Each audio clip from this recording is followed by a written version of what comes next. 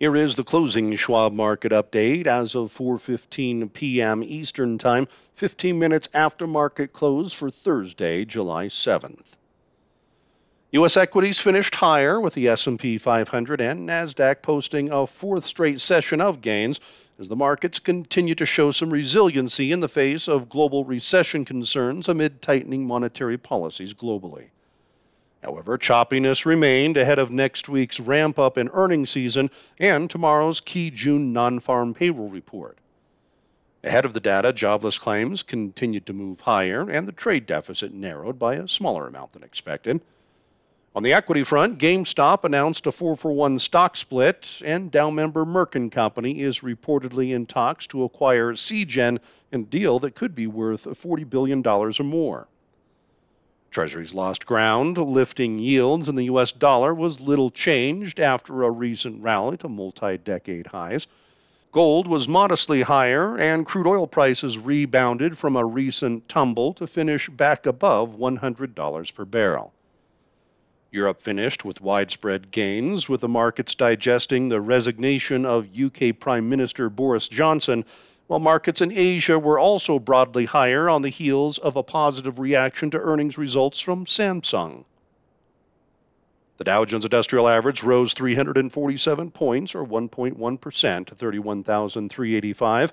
The S&P 500 index gained 58 points, or 1.5%, to 3,903. And the Nasdaq Composite rallied 259 points, or 2.3%, to 11,621. In moderate volume, 4 billion shares of NYSE-listed stocks were traded, and 4.6 billion shares changed hands on the Nasdaq. WTI crude oil jumped $4.20 to $102.73 per barrel. Elsewhere, the gold spot price was up $3.30 to $1,739.80 per ounce, and the dollar index was nearly unchanged at 107.07. In equity news on Thursday, GameStop, ticker symbol GME, traded higher after the company announced a 4-for-1 stock split to shareholders of record at the close of business on July 18th. Trading will begin on a stock split adjusted basis on July 22nd. In M&A news, Dow member Merck & Company, ticker symbol MRK, is reportedly in talks to acquire cancer biotech company Seagen, ticker symbol SGEN, in a deal that could be worth $40 billion or more, according to the Wall Street Journal, which added that there is still no guarantee the companies will reach an agreement. Neither company commented on the report. Seagen traded higher, and Merck & Company was slightly lower.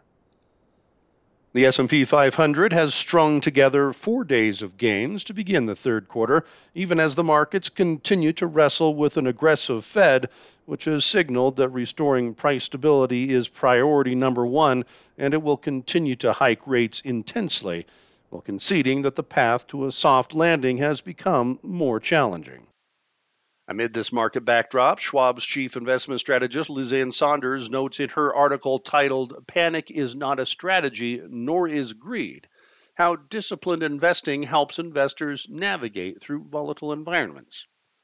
You can follow Lizanne on Twitter at Lizanne Saunders, and you can read all of our market commentary on our Insights and Education page, and you can follow us on Twitter at Schwab Research. In economic news on Thursday, weekly initial jobless claims came in at a level of 235,000 for the week ended July 2nd, above the Bloomberg estimate calling for a moderation to 230,000 from the prior week's unrevised 231,000 level. The 4-week moving average ticked higher by 750 to 232,500, and continuing claims for the week ended June 25th rose by 51,000 to 1,375,000 versus estimates of 1,328,000. The 4-week moving average of continuing claims increased by 16,500 to 1,335,000. The trade balance showed that the May deficit shrunk by a smaller amount than expected, decreasing to $85.5 billion from April's downwardly revised deficit of $86.7 billion, and compared to forecasts of a decrease to $84.7 billion. Exports rose 1.2% month over month, and imports gained 0.6% month over month. Treasuries were lower, with yields choppy, with the 2-year and 10-year rates inverting. Bond yields have rebounded from a recent drop as of late, even as the markets grapple with the Fed's aggressive actions. Schwab's chief fixed income strategist, Kathy Jones, discusses this in her latest article titled, Fed Rate Hikes, Why Are Bond Yields Falling?, noting that the Federal Reserve's pledge to curb inflation appears to have resonated with the market. She adds that if the central bank raises rates as much as recent projections indicate, the risk of recession rises. Kathy concludes that consequently, bond yields have been pulling back from recent highs and the yield curve has flattened. You can follow Kathy on Twitter at Kathy Jones. The yields on the 2-year and 10-year Treasury notes were up 9 basis points to 3.04% and 3%, respectively, and the 30-year bond rate rose 8 basis points to 3.20%. The week's economic calendar will come to a close tomorrow with the June labor report, forecasted to show that non-farm payrolls added 268,000 jobs during the month, and private sector payrolls gained 237,000 positions. The unemployment rate is expected to remain at the prior month's 3.6% level, while average hourly earnings are anticipated to have increased 0.3% month over month and be up 5% year over year. In the final hour of trading, consumer credit will hit the tape, with economists projecting that consumer borrowing in May was $30.9 billion, down from April's $38.1 billion print. In international news on Thursday, European equities gained ground, extending yesterday's rebound, with the markets shrugging off headwinds in terms of tightening monetary policies on both sides of the pond that has caused global recession worries to flare up. Surging inflation pressures have forced monetary policies to tighten, while being exacerbated by the ongoing war in Ukraine, which has an energy crisis unfolding in Europe.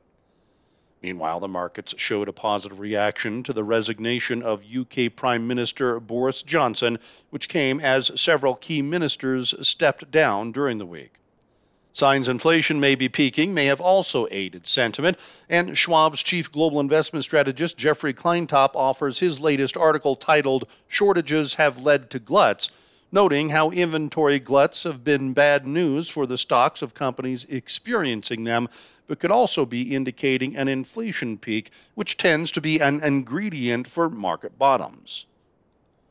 You can follow Jeff on Twitter at Jeffrey Kleintop. Economic data showed German industrial production rose at a smaller pace than expected for May. The recent rally in the U.S. dollar that had been fostered by a flight to safety due to the global recession concerns tempered a bit, with the British pound rebounding versus the greenback, but the euro remained under pressure. Bond yields across Europe and the UK were higher, recovering somewhat from recent declines. The UK FTSE 100 index was up 1.1%, France's CAC 40 index rose 1.6%, Germany's DAX index gained 2%, Italy's FTSE MIB index rallied 3.1%, Spain's IBEX 35 index increased 2.2%, and Switzerland's Swiss market index traded 0.9% higher. Stocks in Asia finished mostly higher, showing some resiliency in the face of global market concerns that persisting inflation that is driving aggressive monetary policy tightening in the Americas and Europe could result in a recession. Yesterday's minutes from the U.S. Fed's June meeting solidified this, as the central bank deemed a more restrictive policy is warranted to fight inflation. However, China and Japan have maintained accommodative policies, with the former adding more stimulus measures to try to meet its economic growth goals, and the latter holding on to its ultra-loose stance. Amid this backdrop, Schwab's Jeffrey Kleintop discusses in his article titled Recession, the Risk is in the Reversal, how a major shark attack is underway that could take a big bite out of unprepared investors' portfolios. Those who haven't rebalanced, trimming what had been outperforming and buying what had been lagging, could be especially at risk. Recessions and bear markets, followed by recoveries, happen at the turning points of every economic cycle. The leaders of the last cycle tend to reverse and fall the most in the bear market, while the recovery and next cycle tend to see new leaders. Therefore, the looming risk of recession can make it a good time to rebalance from U.S. to international and growth to value. The technology sector helped lead the gains in the region, with Samsung Electronics Company Limited, ticker symbol SSNLF, reporting preliminary second quarter earnings results that showed revenues came in stronger than expected and its profits were better than feared. In economic news, Australia's export growth in May accelerated more than expected, while Japan's leading indicators for May preliminarily deteriorated more than expected. Japan's Nikkei 225 index increased 1.5%, with the yen softening somewhat versus the US dollar. The yen had rebounded somewhat after falling dramatically in the past few months to lows not seen in 24 years, as the Bank of Japan lags the Fed regarding its monetary policy stance. China's Shanghai Composite Index and the Hong Kong Hang Seng Index both traded 0.3% higher. Australia's S&P ASX 200 index gained 0.8%, and South Korea's Kospi index rallied 1.8% to lead the way following Samsung's results. India's S&P BSE Sensex 30 index moved 0.8% to the upside to round out the day.